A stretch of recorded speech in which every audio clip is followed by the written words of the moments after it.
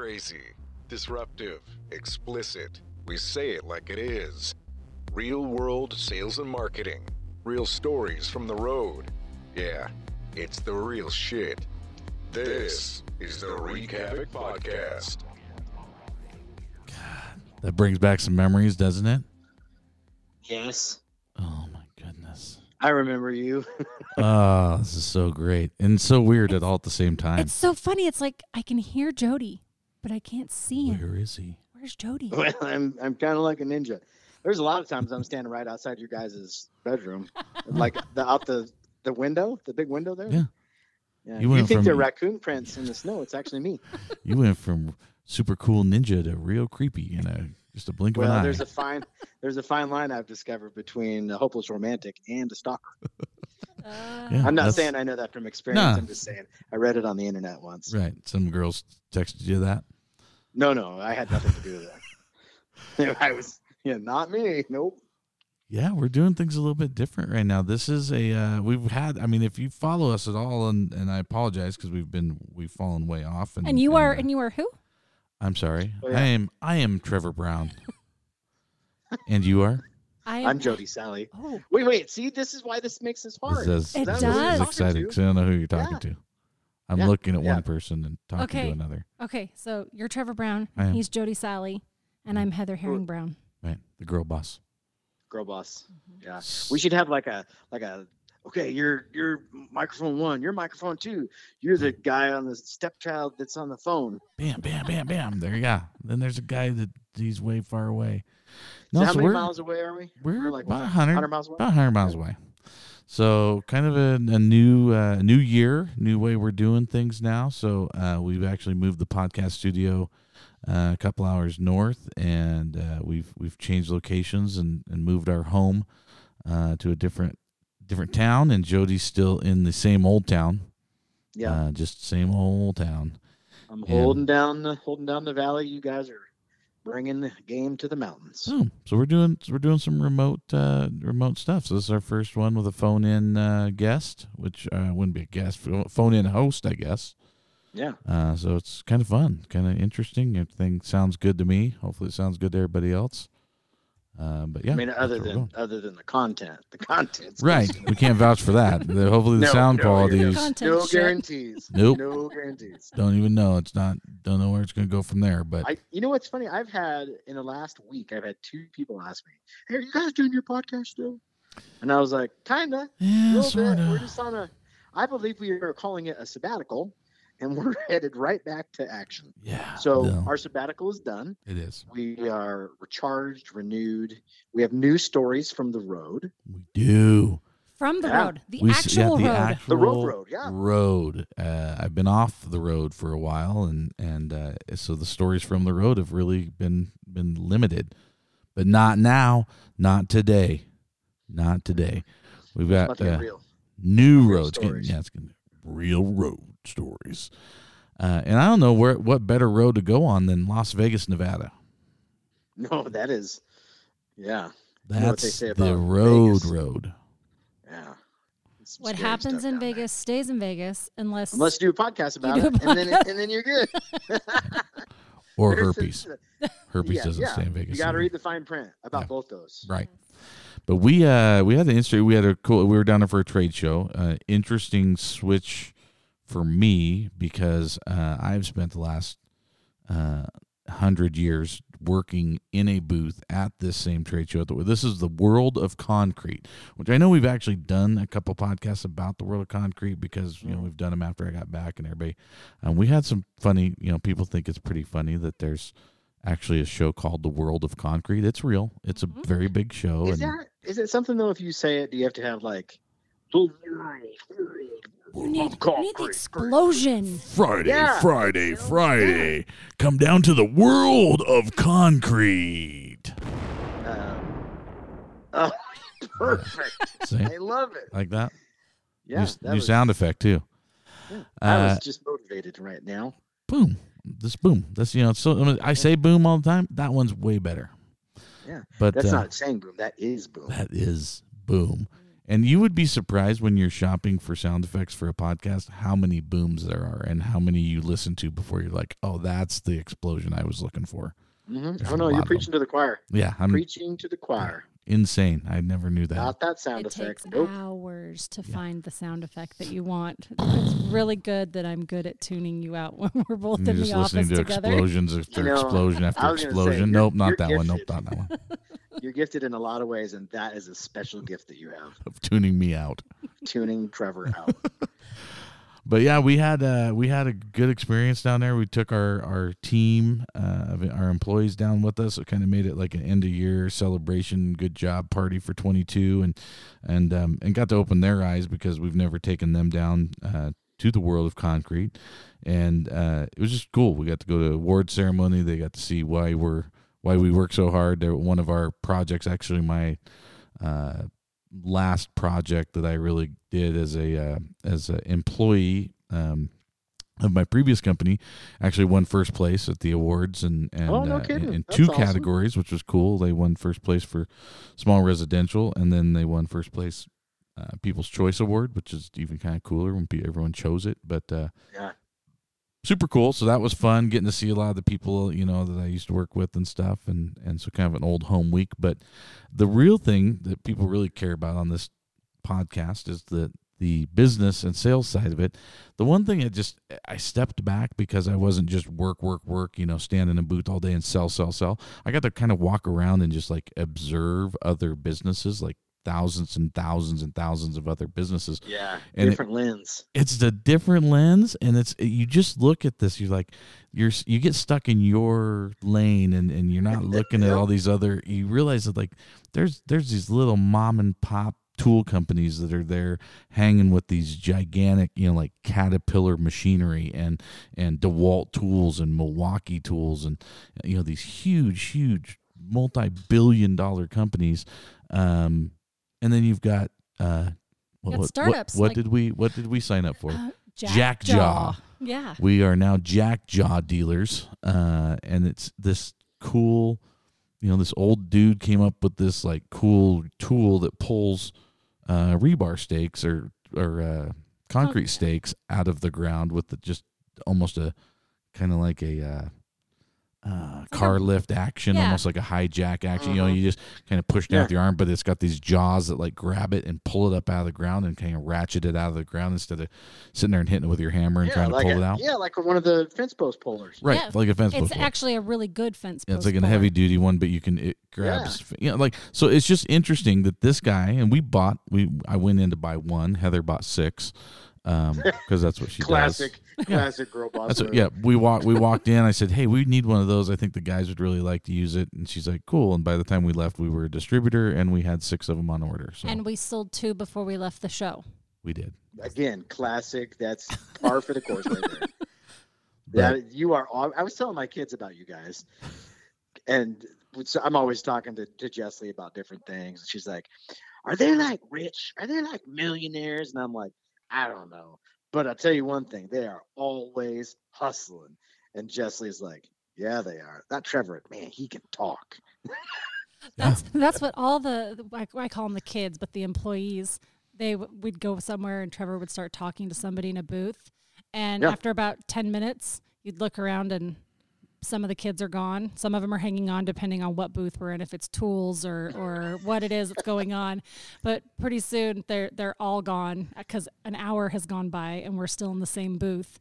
And we're like, okay, we got to go. So we had to come up with a signal so that we could move on. Nice. Mm-hmm. We had to keep us moving. We did not. It was a hustle to get through the whole show in the few, the 3 days we were there. And but 20,000 steps a day. Yeah. Oh wow, that's a lot. 6.9 million square feet in that convention center. Holy moly! That seems like a lot. It is. Well, it's a lot of steps. Anyway, yeah, but it was just interesting to see, kind of how everyone else has a role or a different, this economy that everyone's kind of freaking out about and saying different things about. Didn't seem like it was too hurting down there. Vegas doesn't seem to be affected by it. This show didn't seem to be affected by it. We were, elbow to elbow with everybody the whole time down there. The booth seemed to be, pretty full. I mean, they for the world of concrete, seemed like it was what I always remembered it. But just interesting. Like I said, just the huge amounts of like companies that were just these giant companies that are there mixed in with these little guys. And interesting to see that a lot of times those little guys were hustling harder than the big guys. Well, because they have to. Right? 9 times out of 10. But it's like, what a waste when some of these guys have these beautiful booths. I mean, they spent the money, and then they sit on their ass, and they don't even give you they don't even make eye contact with you when you walk by. You can stand there in their booth and be looking at stuff, and it was so funny to see. I know Trevor and I notice it, but then to have the employees have the kids notice it and say, well, I went and I was walking around in their booth, and nobody would come and talk to me. I actually had to go find somebody and ask them to scan my badge. Yeah. Yikes. So it's just, you sit there and you go, the struggle, you're like, do you understand what somebody, and who knows if it's the people in the booth that actually are writing the checks? I doubt it, because I don't think if they were the ones cutting the checks. They don't have anything to lose. They don't have any skin. Yeah, they're just putting in their hours, That's why right? the mom and pops, Yeah. they're the ones that are hustling because they got all the skin. Yeah. So But I think you're right. I Oh. don't think that they really truly understand it. I think we lost. Talk about lenses. I think you disconnected from your phone. And I think that that's fairly common in different ways. Whether it's a big giant company where there's just a disconnect, or there's just some person that's a quote unquote employee that's sitting in the booth, basically just checking that box. Well, I was in the booth the whole time, but having to explain, okay, if you're going to be in the booth, you got to talk to the people. It's kind of like telling somebody to put their laundry in the dryer and having to explain them, you're going to need to start the dryer. Oh, you just told me to put the clothes in the dryer. Take those extra steps. That's the mentality of a lot of people. And I don't know if your headphones came disconnected, but you sound really far away. Did I lose you? There you go. There you are. Yeah.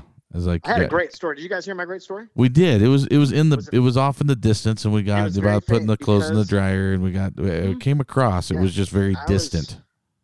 Apparently, my fat cheeks. Yeah. And see, this is technical issues that we're learning. Right. We're just learning this stuff. Sometimes you're ignorant about how big your cheeks are. They hit the button on your phone. And then where are you putting your phone, and which cheeks are we talking about? I don't know. My butt cheeks. Oh, okay. I thought so. Yeah. Well, I mean, I cheeks. I'm not gonna lie. Oh, there they go. There we go. Well, okay. Hit him again. It did again. Yeah. Soft.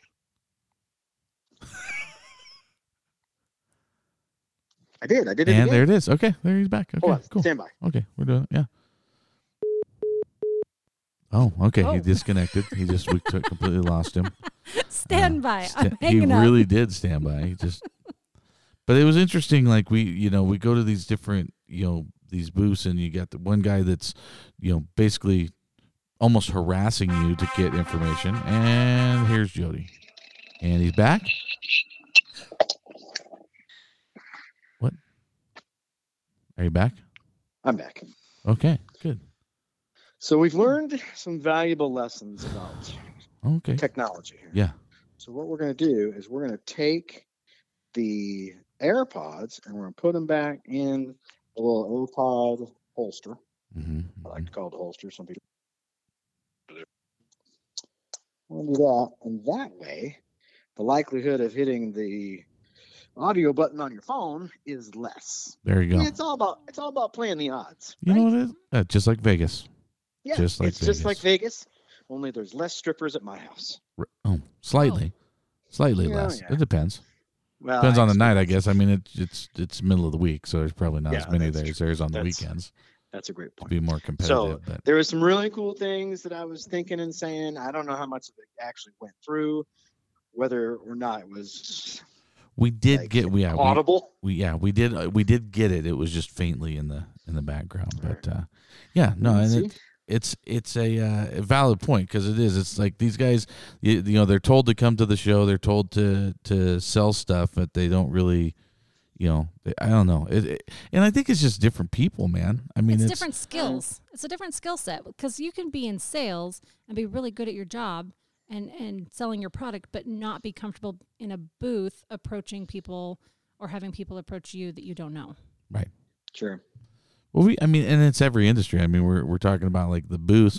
We went to dinner at restaurant. It's the oldest steakhouse in Vegas. It's called the Golden Steer. If you get there, you got to get reservations way in advance. We talked to a guy that says, yeah, he was one of his. We said, where are we going to dinner? And we go, oh, we got reservations at the Golden Steer. And he starts laughing. He goes, yeah, I have a funny Golden Steer story. So I grabbed some clients one night, and everybody just telling me about this Golden Steer. And we went walking in there, and the guy says, I got 4 of us. And the guy goes, cool, what time's your reservation? He goes, oh, we don't have a reservation. And the guy literally just starts laughing at him. And he pats him on the back, and he goes, oh, buddy. He's like, I'm really sorry.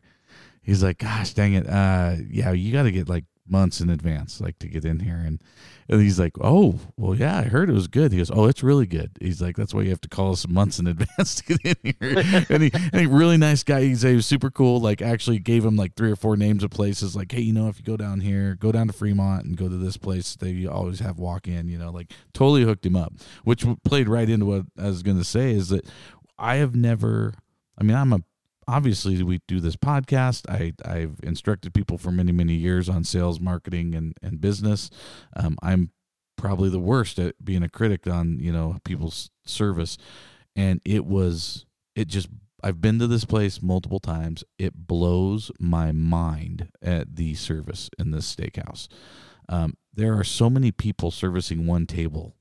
Even the employees. And we say, Heather says the kids because they're all in their 20s. All of our, they're all young kids. So, they're adults, but we call them the kids. But they, even at a young age, not having quite the life experiences we had, even they knew like this was extraordinary service. They were like, this is amazing. There's like 10 different guys. Like one guy's pouring our wine, and one guy's bringing us our plates, and one guy's clearing the plates, and one guy's bringing our steak. The other guy's making our side dishes. The other guy, like it was just insane. It's like this, and the thing there is that they never let a cup go dry. They never let any utensil fall, anything. It's just impeccable. And but it's, they also have a waiting list, right? And you can't get in unless you have reservation. Well, the thing that I think is easy to miss, it didn't start with a waiting list, right? There was somebody that at one point in time decided, hey, we're going to make this the creme de la creme of steakhouses. We're going to make this an incredible experience. And it was intentional, and they worked towards that. And it probably took quite a while to earn that type of reputation of having to kind of sacrifice to make it that type of a place. But one of the big things that I've been just kind of in my head is the decisions that you make now open or close doors in the hallway to your future.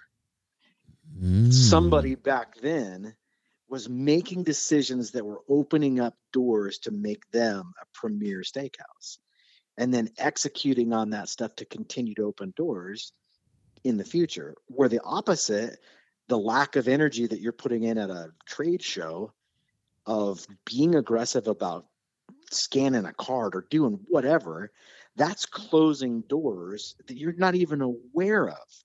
And you just walk down the hall, and it's a long hallway. Well, it could have been full of doors if you would have been paying attention 6 months ago. Yeah. But that idea of always looking ahead of what's out in front of you, and assuming that there's always going to be something out in front of you, whether it's an opportunity, an open door, right, or a closed door, it's all dependent on what you're putting into it right now.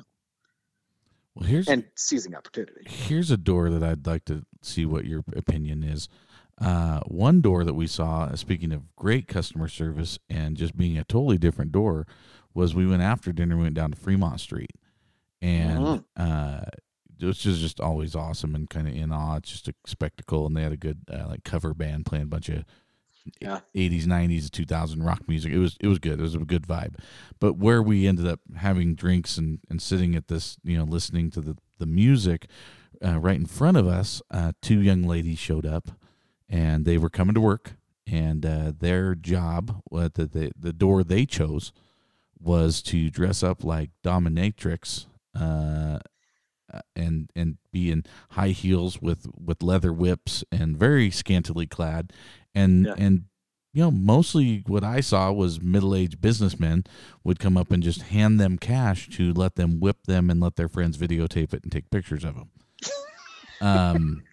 we were just kind of doing quick math, watching what these girls were making, and they were doing very, very well. Yeah. I always wonder what door they came out of, and maybe what door, like, are they looking for other doors? Is this the door they want to be in? Is this it? They seem like they were having a good time, and they seem like they're making a lot of money.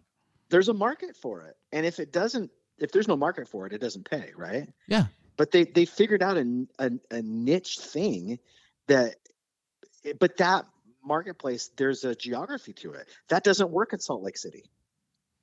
Hold on. I would pay big fucking money to see that, just to watch that happen in Salt Lake City. Outside.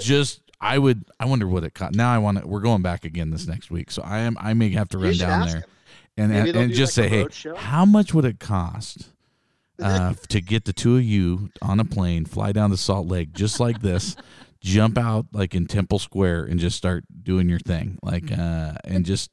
The main difference is that the door in Temple Square is not open to this. The door in Las Vegas is open. In fact, those circles all down Fremont Street, they rent those. They have to pay rent and be in those at a certain time. And there's all sorts of licenses and stuff that go into it. Right, exactly. Somebody figured out how to monetize that there was a market for it. But that's kind of the point.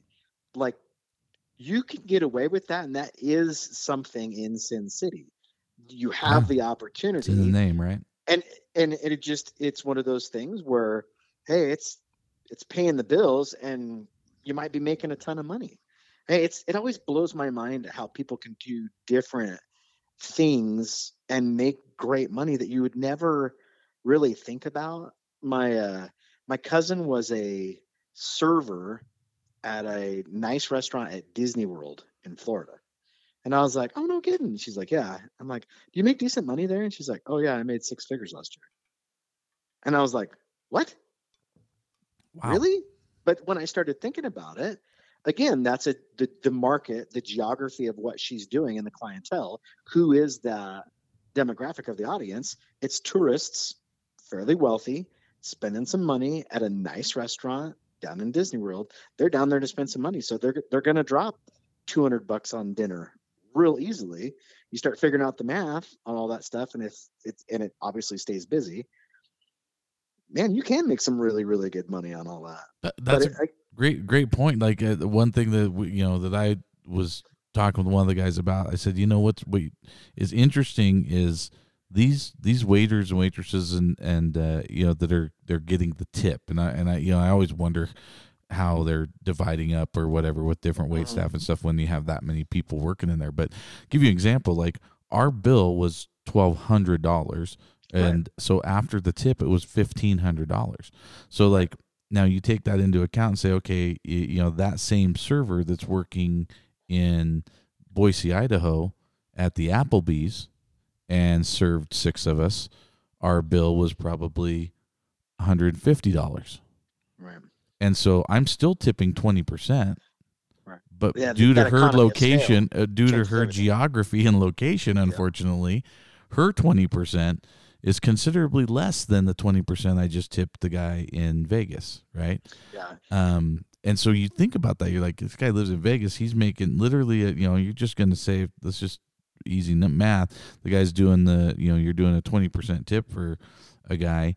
That 20% on even say a $200 bill at Applebee's down here, you're tipping she's making $40, and you're talking about it. This place, this guy made $300, right, for the same amount of time serving the same amount of people.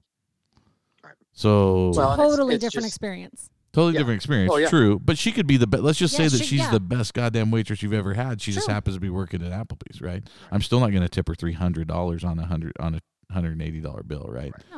No. So the math is like I said, the geography it's just interesting. It's interesting to look from a business standpoint. Like all these things, it was kind of just I don't know. I was in some surreal place during this trip where I was just like taking in all these different seeing the different booths and the businesses in the booths, seeing the different restaurants and the way they treat people and how they're making their money and stuff and different things. Seeing how it seemed like, especially because they're such small runs, like the Uber guys are making way less money than what I pay a guy in Boise, basically. You know, I'm paying $20 pretty much anywhere I go. Shit, in Vegas, most of our rides were $10. Right. You know, obviously they're getting a lot more hopefully rides, but more rides. Yeah. The economy of it. I think one of the interesting things that I'm hearing from you is that ability to change your lens and change your vantage point. So, I mean, one of the things that we talk about a lot of times in the marketing and advertising is who is your audience, and making sure that you're being relevant to that audience. And there's a lot of times I think where clients are too close to their own thing that they do, that they're not looking at it through the lens of a customer. They're looking at it through the lens of what they think the customer wants. And what is that discrepancy? How does it differ? And I think you got a really good opportunity to kind of saturate yourself with the experience of the customer. I mean, we talk about on website, we do a lot of website design stuff, and the UI UX portion of designing the wireframes for our website. What is the user experience, and how are you intentional about making sure that that's a good user experience, that it's clean, that it makes sense, that it's intuitive, all the different elements of that experience? And how does that go into like a booth space where you're competing against 1,000 other booths for the attention of a gazillion people that are walking 20,000 steps a day? Man, the stakes get really high really fast. You got to be on your A game, and it's got to be all thought through.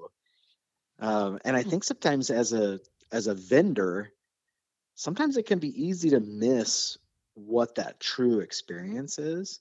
So it's cool to hear you talk about being intentional about observing that and experiencing that and taking note of it, because it's easy to miss. What is your opinion on being a marketing guy? So the one big difference we're seeing, there's two things I want to talk about that I'm seeing differences in booths, because you go like I said, I spent my time in one booth. So a lot of times my booth was N2705, and I went to N2705 on Monday, and I left N2705 on Thursday. I might have gone a couple rows away when I went to the bathroom or to go get lunch. Most cases I wasn't walking all over. So the last time I did this was 20 years ago. So I mean, and it was a totally different world back then. The one thing that I want to get your opinion on is the two kind of A-B style of booths that you see now is the guys that bring all their stuff, and they've got their stuff, their wares to show, right? They've got all their tools, they've got their, their block, or their, they make a fake, demo item of their thing, whatever, just their stuff. And then now you have all these guys that just do like a pop-up booth, right? It's like a, I don't know how to explain it, but like a lot of them have these ones that are just like the, spandex type material that goes over a frame, and it sits behind them. And it's got a lot of photos on it and stuff, and they might have a TV sitting there and some sales guys, right? So there's kind of that two style that you see at these shows. You got the guys that have stuff in their booth to show, and you have the guys that just are going kind of minimalistic, but with a big like colorful. What's your thoughts on those two things? I think it depends on what you're selling, number one, because I think there's an element of I want to see and feel. If it's a tool, I want to feel the tool in my hand. Does it feel solid? Does it fit the ergonomics of my hand? So there's a benefit to getting. Think of it like a test drive, right? Mm-hmm. You increase the opportunity for a car sale dramatically if I can get you into that car and have you feel what the seats feel like and feel the acceleration. I mean, you can talk to somebody that drives a new F-150 with the EcoBoost. You can tell them all day long about how great it is. When you have them mash the gas pedal on the on-ramp of a freeway and they get up to 90 miles an hour in real quick in an F-150, and they're like, holy shit, I had no idea. That's the experiential element of that. You don't get that with a pop-up booth display. Right. And that's my point is like, I don't even know that there is anything to me, worthy at these shows. Like, I mean, you could even say like, oh, well, they sell a software program. Still, they would be better to have a computer set up and let you work the system 100%. than have it on a big screen TV playing on a video on loop. Or they say, oh, well, they have these big products and, it's not like they're not gonna fire it up. Well, still, if you just had a part of it there, right? Like, a wheel from this giant, because I mean, you got to imagine at this show, there's like huge pieces of equipment. There's like mobile batch units and stuff where they make concrete mobily and stuff. I mean, you're not, and there is a couple guys that bring full mobile batch units in, and they're the size of a freight train. They set them up inside the building, and it's ooh and on. It's cool. Maybe you don't have that ability, but you could still bring like something cool apart from it and just let people tell you, hey, this is a nut off of the wheel of the whatever, Right, just, a nut off the wheel. Weird. It gives you scale, and it gives you something to. But here's the other side of it too. It's just a conversation piece, really. Right. That leads me. It gives put it in their hand. Here, try that. Let me talk to you about my stuff, even though that anything, just as a placeholder. But imagine this: you're holding this giant nut, and I'm walking by, and you're like, "Hey, check this out." And you're like, "What is this?" This is a nut that goes on blankety blank, blankety blank blank. Did you know that our product is yada yada yada yada? Well, my name is so and so. All it does is give you an entrance to have a conversation. So it's just a tool. And anything within that booth is a tool to, at the end of the day, I want leads. I want business cards or phone numbers or scan my QR code or whatever it happens to be. I want eyeballs on my stuff because I want to be able to start a conversation. So like one of the things that I've always talked to clients about is you want to be part of the conversation. So if you are not part of the conversation, you don't get picked 100% of the time. Right. So like when I talk a lot about how you write matters, and I can be exclusionary or inclusionary in terms of the writing of what it is that I'm doing. So if I write a sentence that says, let's go grab a sandwich for lunch, within that single sentence, I've dictated geography, I've dictated time frame, I've dictated sandwiches, I've dictated 3 things in one sentence. Because I'm not going to drive to Vegas to go get lunch. I'm probably not even going to drive more than 20 miles. Statistically, you're probably going to go maybe a few miles for lunch because most people work at lunch and it needs to be quick. Okay. I'm not getting pizza. I'm not getting sushi. I'm getting a sandwich. Most people also know, okay, sandwich, I've got a top 3 places that I normally get sandwiches, and most people already know what they're going to get at those 3 top restaurants. And so it's a behavioral type of thing. This pizza place isn't part of that conversation. 100% of the time won't get picked unless you figure out a way to get that pizza place in the conversation. Let's go grab something for lunch is a broader thing, right? Broader statement. Pizza's in that conversation because it's so broad. Depends on my craving. So within the writing of all that stuff, I can be inclusive or exclusive. Within the context of the booth, I want to be as inclusive as I possibly can be to get more people to be part of the conversation. And my guess is when you worked the booth, you were probably watching people and how they looked at your booth. If they were a prospective, like, did they engage to that next level worth going and talking to? 100%. I train people on how to do this, and I literally train. I mean, I watch these guys, and it's kind of funny how it just is. There's a lot of different layers to the story a little bit right now, but long story short, the company that I was working for after I left ended up selling to another company, to a larger company, and now it's, in my opinion, fairly evident by their some of the efforts and stuff. And I'm sorry because some of the guys listen to the show, but I think they so anyway, yeah, I'm probably gonna get some calls about this. But anyways, it was fairly evident.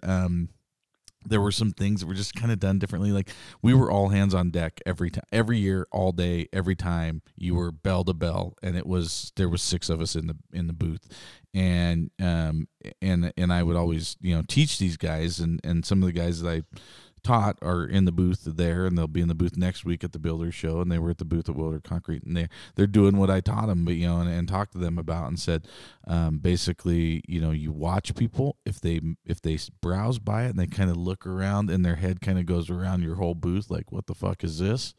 Right. probably not as interesting as a customer as the guy who looks, and then you see him stop and he points at something in your booth. Yep. Boom, right there, you've got that guy knows something about or is interested about something. And if he really goes as far as to talk to the person with him, because usually nobody goes to this show alone. It's usually you're with somebody or group of people, and then they turn around and you see them start to talk, and then point, and you're like, oh, these guys they're into it. Like they really know. Like you go for it, right? And that's what you watch. Well, now it's kind of funny, like that, like even just as simple as like we had 6 guys in the booth when I worked there. They decided to split them into 3 and 3 and take morning shift, afternoon shift, and only have 3 guys in the booth at a time so that guys weren't working the whole time. And I was like, I'm like, I get it. And that sounds awesome, especially for a guy like me that stays out, partying with my customers till 3:30 in the morning. That afternoon shift sounds pretty enticing, but it did not have quite the effect when you walked up to our booth as when there were 6 guys standing there, all ready to talk to you. Then there was 3 and guys. Here's a twist on that too, right? All of those conversations, all of those interactions, all of those bell-to-bell days, all of that was planting seeds and opening up doors in your future. Now, fast forward over the last 20 years that you've done that show, now you go down there and everybody because you have 20 years worth of going to the show and doing exactly what you're talking about, where it's a different level of energy and a different level of intensity and intentionality. You have no idea of the amount of doors you open because you're just not there yet. And then suddenly you find yourself in that metaphorical hallway and everybody. Dude, you talk about steel. You always talk about steel sharpening steel. Dude, you were sharpening steel when you were at these shows. You are giving the hardest workout you can. You are battling, guys who don't either. They're trying to tell you why your product doesn't work, or they completely are just ignorant to how your product works. You're battling guys that you don't usually battle because you're usually out seeing customers that already know who you are. They know what's going on. These guys, it's that steel versus steel kind of battle, and you're right. Like, and I mean, not to toot my own horn, but I mean, it was even more evident to me this time because I went booth to booth. I saw my competitors. They all came to me because it was fairly big news when I left that company. Everyone's coming to me like, holy shit, what happened? Like, I can't, what are you doing? What's going on? What do you have? I want to talk to you right now. Like, tell me what you I got a place on Fremont Street. Yeah, exactly. I'm like, well, I dress up as a dominatrix and I make really good money now. That's going to be his new line now. I work 3 hours a night down on Fremont Street and I make as much as I did doing that. But this is how extreme, dude. This is, I swear to God, I just posted on Instagram a picture of this, so it's you can go check out our app Build with ICF Instagram page, and you can see some of our photos from the trip. But I actually I was talking to a competitor. They're not a competitor. Sorry, it's a prospective line for us to carry. I'm sorry, because I did actually tell them about this podcast, so hopefully some of them are listening. Anyways. So this company is another insulated concrete form company that I used to compete against. I now am, partnering with them. I'm partnering with all ICF companies because I'm working as a consultant for everybody. And so I'm in that industry. I love everybody. But I'm talking, I walk up and the first person that comes up to me is a gal, and she's great. Just big smile on her face. She's doing exactly what I teach people to do, right? She walked right up. How you doing? Do you know about our product? Blah, blah, blah. I said, yeah. No, I said, I do have a question. I said, I'm not being confrontational. I'm not trying to start anything. I am actually inquisitive about some of your claims. I said, just full disclosure, I used to work for XYZ, when this happened, and we claim to be the strongest block on the market. And I said they claim to be the strongest block in the market for these reasons. And I just was curious what your cavity test is. Yeah, and she's like, our what? And I go, your cavity test. That's what determines the strength of your block. And she goes, really? What the hell do my teeth have to do with this conversation? And she goes, well, no, we're talking about our webs are bigger than everybody else's. And she hands me a web, and I go, oh, these are nice webs. But I go, that doesn't mean it's going to hold together. Like, I mean, that's not the EPS between it. And so I started explaining to her, and she just looks at me. She goes, "Please tell me more." She goes, "I'm the marketing manager for this company, and I am a little. I kind of want to make sure that we're doing this correctly." And I'm like, "Awesome." And I go, "Let me tell you what you're doing right. First of all, I go, I love that you have different colored webs. You're the only one in the industry that does that. Super smart, because I honestly don't really know much about you guys, but I know what color webs you have in your block." And I said, "That's crazy." And I said, "The other thing is I know this, blah, blah, blah." So I was telling her kind of what she did well. And I said, "But you have to start getting," I said, my opinion and kind of the word on the street for coming from other competitors is that you guys are kind of falsely claiming this without having that test." And she's like, "I honestly don't even know about that test." And so I explained what it is. And she goes, "Will you talk to the CEO, please? And I need you to talk." And pretty soon I've got like 5 guys from the company standing there. And we're talking, and I'm just like telling them everything, trying to puke out 23 years of knowledge in a matter of minutes. And so I tell them all, very good at. And they're doing, and these guys are just like, "Really? Okay, what do you think? What do you And it's kind of funny. A couple of guys are like, "Yeah, I've heard of you. I didn't know who you were, but I heard of you." And so we start talking about it and everything's great. We're like, "All right, high five, handshakes." Everybody's like, "Hey, good, great, guys, nice meeting you. It's great talking with you." Blah blah blah. We bounce. So we end up going down this row, and again, 6.9 million square feet, so it's a big building. But we end up making our way back up the row on the other side, seeing another customer or another company that we use, Plumwall, which is the best alignment system out there. They're great. And we're talking to them, and all of a sudden, the CEO guy comes walking over and goes, or sales manager, whoever it was, I can't remember who it was. Can't remember who came over. He came over and he's like, "Hey, will you come do an interview? Like, we have a news crew from NBC over here, and they're doing an interview, and you're like an industry expert. You know more. You can talk all day about this stuff." And I go, "Yeah, but I don't know your product. Like, I've never worked with your product. I've never purchased it. I've never sold it. I know nothing about it." And they're like, "Yeah, we still want you to do it." and I'm kind of thinking they're joking, like I'm, thinking they're punking me or something. And I'm like, I don't think that's a good idea. And like, I spend like a good 5 minutes trying to talk him out of putting me on camera in his booth. He ends up convincing me to do it. So I go back over to the booth. There's this guy, they're doing some news. I can't remember what he said it was. I got an email from him today. I guess they're doing some kind of thing about the world of concrete or anything about trade shows. Anyways, so the guy interviewing me, I tell him, reporter guy, I go, "Hey, I don't know anything about this product. I go, I know the industry and about the product, but don't ask me anything specific to this company brand because I don't work for them. I don't know them." I said, and there's like 6 of these guys standing there with their company shirts on, with their logos, and I'm like, "You can just say I'm Trevor with buildwithicf.com." And I said, "That will fit because this is an ICF company." And anyway, so we do this. We end up doing I do an interview on camera, and they mic me up, and I do this interview. And it was just interesting to me because it was like, that was just because I know my shit. I was willing to confront them about their shit. And they were stand-up people and willing to accept the criticism, right? And that was from years and years and years of doing this. Well, and that's what the market says, right? Right. I'm such a big advocate of what does the market say. It doesn't matter what all your sales materials say if the market contradicts it, because the market wins every time. Yeah, you can't say you're something unless you have the stuff to back it up. Right. I mean, I do stuff for radio and TV stuff. I got to disclaim all kinds of crap all the time because some lawyer out there was like, rah, rah, rah, rah. But there's elements of that, that's the truth in advertising thing is a thing for a reason.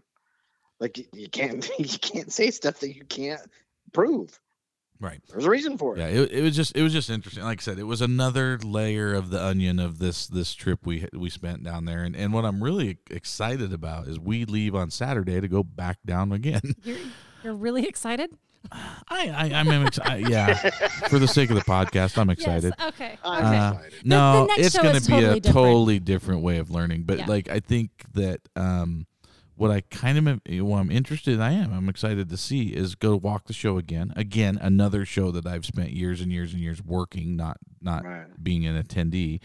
So I'm going to get to see it from a different angle. But what I'm excited about is there's going to be a lot of the same companies bleed over. And I'm kind of interested to go to the booth again at that different show and see if they pivot at all and they actually do like approach builders, say different than they do concrete guys. Do they dress up their booth different? Do they, because here's the deal. I know that the company I worked for, they send a bigger booth to the builder show, bigger, fancier booth. They spend more money on it. They take up more square footage. And it's because they're, which is smart. I advised them even to do more at this show because you've got a show where the concrete show, everybody knows what we do because we sell concrete forms.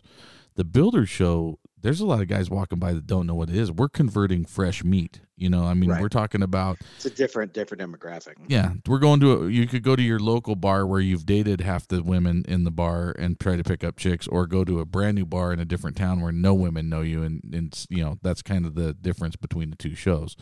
And I think like a great idea. Yeah. Not for you, for me. Right. For you, go to a different town, date women that don't know you. That's a secret to your success. I like that idea. This has been a great podcast. So it's going to be interesting to kind of see how that lays out with other people. Because like I said, I've spent my time in our booth. I know it's a different booth. I know we do things differently at that show than we do. We actually send a different sales team to that one. There's a few different guys that don't go to the one, that go to the other. And so, it's going to be interesting. You pick a different team and everything, but it'll be really kind of different to see. It's smart though, man. It's a different tool for a different job, right? Right. Different toolbox. Yep. So, which is it's well thought out. It's good. Yeah. No, that's kind of like. Was there anything? No, I just thought boss? when he was getting interviewed, it was amazing to watch. Like, again, the kids, the employees, all stand around and watch. They're like, what is he doing? Why are they putting a microphone on him? What's going on? And then like the crowd around us, everybody coming to watch what's going on, and for the kids to see how quickly Trevor can, he just turns it on and can talk about it because he's been doing it for so long. So although we were there as customers, as, walking around the trade show, he wasn't there selling really anything. He still was teaching and training our employees on always ICF hustling. industry. Yeah, always hustling. Well, you want to, and that's the hard part. Like, I mean, in today's world, especially with these younger kids, is like, like I said, I've spent years and years sharpening these skills and this blade on, in some really weird situations that we've talked about on a lot of different podcasts. But I mean, everything from crazy, road stories to trade shows to just speaking engagements and stuff like that they just, at 23, 24, 27, 28 years old, you don't have those experiences yet.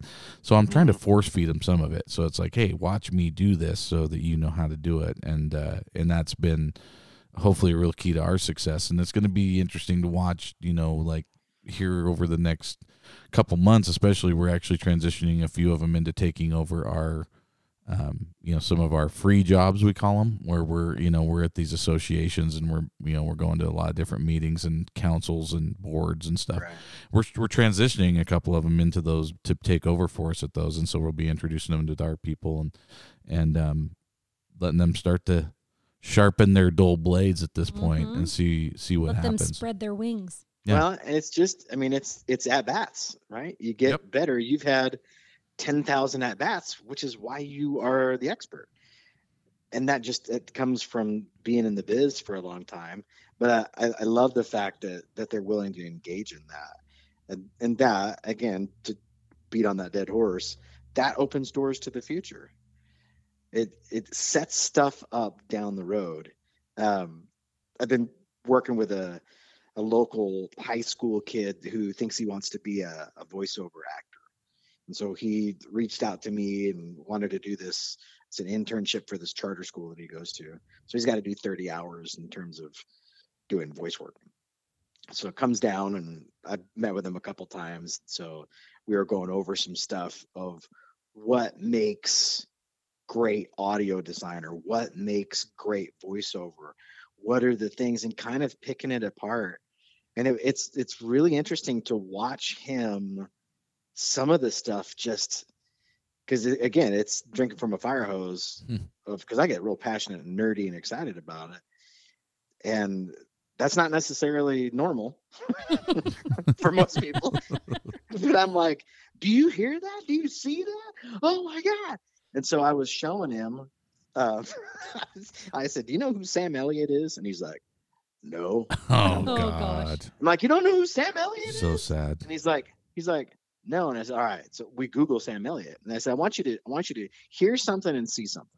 So I showed him who Sam Elliott was, and it was an interview of him talking. And I said, listen to him talk. That is a perfect example of the top of the food chain of voiceover stuff. Voiceover acting is what we call it, right? So he's the top of the food chain because you get to a level where I don't want to hire a guy that can do a cowboy voice. I want to hire Sam Elliott. The cowboy voice. The cowboy voice. So, and that was a lesson that I learned probably 10 years ago when I was talking to a gal down in Los Angeles, because I was like, hey, I'd love your 2 cents on my demo reel. Here's what I think is good. I want to know where it rates. So kind of like where you went and gave that company feedback. Here's what you're doing well. Here's the things that the market says. That was my way of doing that for her. She was the expert. She's the one that goes and hires Sam Elliott, right? So I had gotten her contact information from another guy that used to do he did all the voice work for Pizza Hut nationally. And so he was in town doing something and had to do a demo. So he came to my studio and did it, and then we sent it off. So I, of course, seized that opportunity to like, hey, here's my demo. What do you think? And that was her comment was, you're pretty good. But versatility isn't necessarily what cashes big checks. And I was like, well, what do you mean? And so she explained it. She's like, if I want an Irish guy, I go hire an Irish guy. I don't hire a guy that can do accents. If I want Sam Elliott or a guy that sounds like Sam Elliott, she's like, I don't want a guy that sounds like him. I want him. So I'm explaining that to this kid. And I said, now watch this. So I Google the Good Dinosaur. Is an animated Pixar cartoon that Sam Elliott is the voice of Butch, the Tyrannosaurus Rex. Mm-hmm. And there's a scene where they're all around the campfire and he's telling the story of how he got the big scar on his face from a crocodile. And he's telling the story, of course, obviously he's a dinosaur. But I'm like, look at the way the animation plays into, after you've seen Sam Elliott, you can see Sam Elliott in the animation of the dinosaur in the way that he does the voice work. Yeah. That right there. And I'm like all nerding out about it. And I turn around and look at him and I'm like, right? And he's like, yeah. Like, this guy's weird. he's rethinking his future. He's like, oh man. But it was really funny because I was just like, I don't know if this kid, if like some of it's sticking, some of it's not sticking. But so when I get to the end of the deal, I'm like, okay, so like went back and went over everything. And I'm like, what do you think? Like, how is this changing the way you look at voiceover stuff? And there was some of the stuff that actually did stick pretty well, but it was an interesting experience of how do you get somebody that's young to realize that that's the mountain that you got to climb and it takes 10,000 steps to climb it. And it's going to be a fun journey, but it takes some time. And every time you have opportunity to get better, to sharpen whatever it is that you're sharpening, take that opportunity, ask for feedback, get better at everything there is to get better at, because, you got to reap the benefits of 23, 25 years, however long it's been, 100 billion steps of putting in the work to open up the doors for the future. And then you get to go walk through them. And you're like, damn, I do know a lot of people down here. Yeah, I think that's probably the bet, coming out of this week and going into next, where we're just going down, the two of us, because we've got a lot of different meetings and stuff we have to go to, so it's not going to do any good to bring anybody with us. But the experience that you're giving, we say these kids, right? And anybody that's listening that has employees that are young and are, I think one of the things that we get sucked into doing is we kind of just throw shit at them, right? And this may go back to bringing it full circle back to the problem with some of the people working the booths. They may be throwing their low man on the totem pole into these positions because the guy with seniority says, I'm not fucking going and working in that booth. Fuck you. And really what you need to be doing as an owner or as a leader, as a manager, if you're listening, and you've got young employees, the best thing you can do is get them in these situations and let them learn from the guys that know what they're doing. Right. Feed them with the fire hose. That's the best way to do it. And don't just put them in a situation where you've got, in a lot of cases you see, like they'll send a bunch of these young guys all together to one location. Well, shit, you got a bunch of dumbasses teaching people how to be dumbasses. It's it takes having that, that time that you spent with this kid, teaching the kid the, things that you've learned. It takes the time of us taking our people to, down with us so that they can see me talking and working these booths and talking to these guys. And so, I don't know. I think that's kind of, in conclusion, I think, the way we fix some of the things that we saw in this crazy week in Vegas with sales and marketing and some of the wild things we saw was, like you said, always have that intention when you're doing these shows. But God, take these young guys with you, man. There's got to be a generation behind you, and they've got to be able to see how you do things. You can't just throw them in there and be like, yeah, do it. Well, that's like apprenticeship. I mean, good old fashioned apprenticeship. Yeah, that's what you're doing. That's what that's all about. And it's, you made me think of the guy that's in charge of the customer experience at that steakhouse. Go talk to that guy. What is the culture that he is in, or she is intentional about building? And how do you train that? How do you model that? When you bring in somebody new and you're like, this is the way we do it at our place, and this is the bar, and go follow that guy. Watch how they do it. Like, it's modeled. You can't put it in a pamphlet, right? You have to go do it. Yeah, you don't get to walk in and be the guy that got the $300 tip. You got to go and work under the guy that got the $300 tip and watch how he does it. So it's, I think it's huge, but anyway, yeah, I'm excited to make another run. I am excited. I keep saying that, but I am actually excited to go down there again. We got new I'm looking forward to new experiences. Yeah, we're a lot of walks. We're getting a lot of steps in. Super healthy, and I definitely am. We're taking on some new roles at this meeting, and we're actually both in different roles going into the national level now with the building association. And so it'll be interesting to go and kind of go to the meetings that we've never been in and see things that we've never seen. But it's going to be totally cool to see kind of how people sell differently to two different groups of people. I came home for a week, I turn around, go right back, and I'm going to see some of those same people selling in a different situation. So we'll see how it goes. But any parting words? How do you think this first episode going remote worked out? Well, other than me being a dumbass and can't figure out when my fat cheeks are pressing buttons. That's tricky. Yeah. Well, I've got gifted cheeks. Yeah. All of them. Not everybody could do that with their cheeks. No. There's some stuff that people can do with their cheeks, but that's probably a different episode. Different podcast. Yeah. Different podcast. If anybody's ever seen my face when I smile, it looks like I've got ping pong balls in my cheeks. Mm-hmm. And that's what. Well. I miss that smile. I know. We're just gonna have to put a picture up now when we do these podcasts when he's remote, so we can look at his picture. That's a good idea. I like that. I like that. Maybe you guys could do one of those big stand-ups, like a Jason Momoa one, only different. Right. Just with get your face on it. Oh, yeah, I a lot was thinking smaller. like what are those, the fat heads things? Yeah, We like can put a it on big the fat wall. head. Yeah, Perfect. that would be awesome. I don't have a fat head of myself. That would be something that would be that's on my bucket list. Well, we're back at it, folks. I promise we're not going to go on hiatus again. We're going to keep going on this. We're now. done with our we've sabbatical. got everything. Yeah. Sabbatical's over.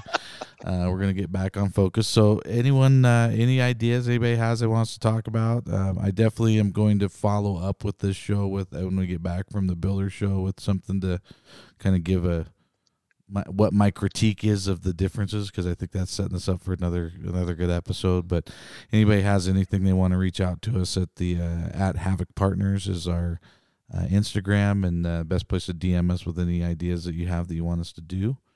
Other than that, I think we'll let these guys go and get ready for our next show we're traveling to. Oh yeah, well, have fun, be safe, Whatever it is that Heather that you have to pay the gals down on Fremont Street, make sure that I would like to see that video. It's $40. Yeah, I guess I should jump back to that a little bit. I don't want to sound like some kind of prude, pompous asshole that was just watching these weirdos do it. We were one of the weirdos. We paid $40 to have one of our employees whipped, and it was worth it. It was worth every penny. I would have paid more, and so yeah, that's I don't want to false presence falsely present sure, that we were. I'm going to go out on a limb here. I'm going to say that every person that listens to our podcast just nodded in approval. Yeah. Like, well, yeah, of course you did it. Yeah.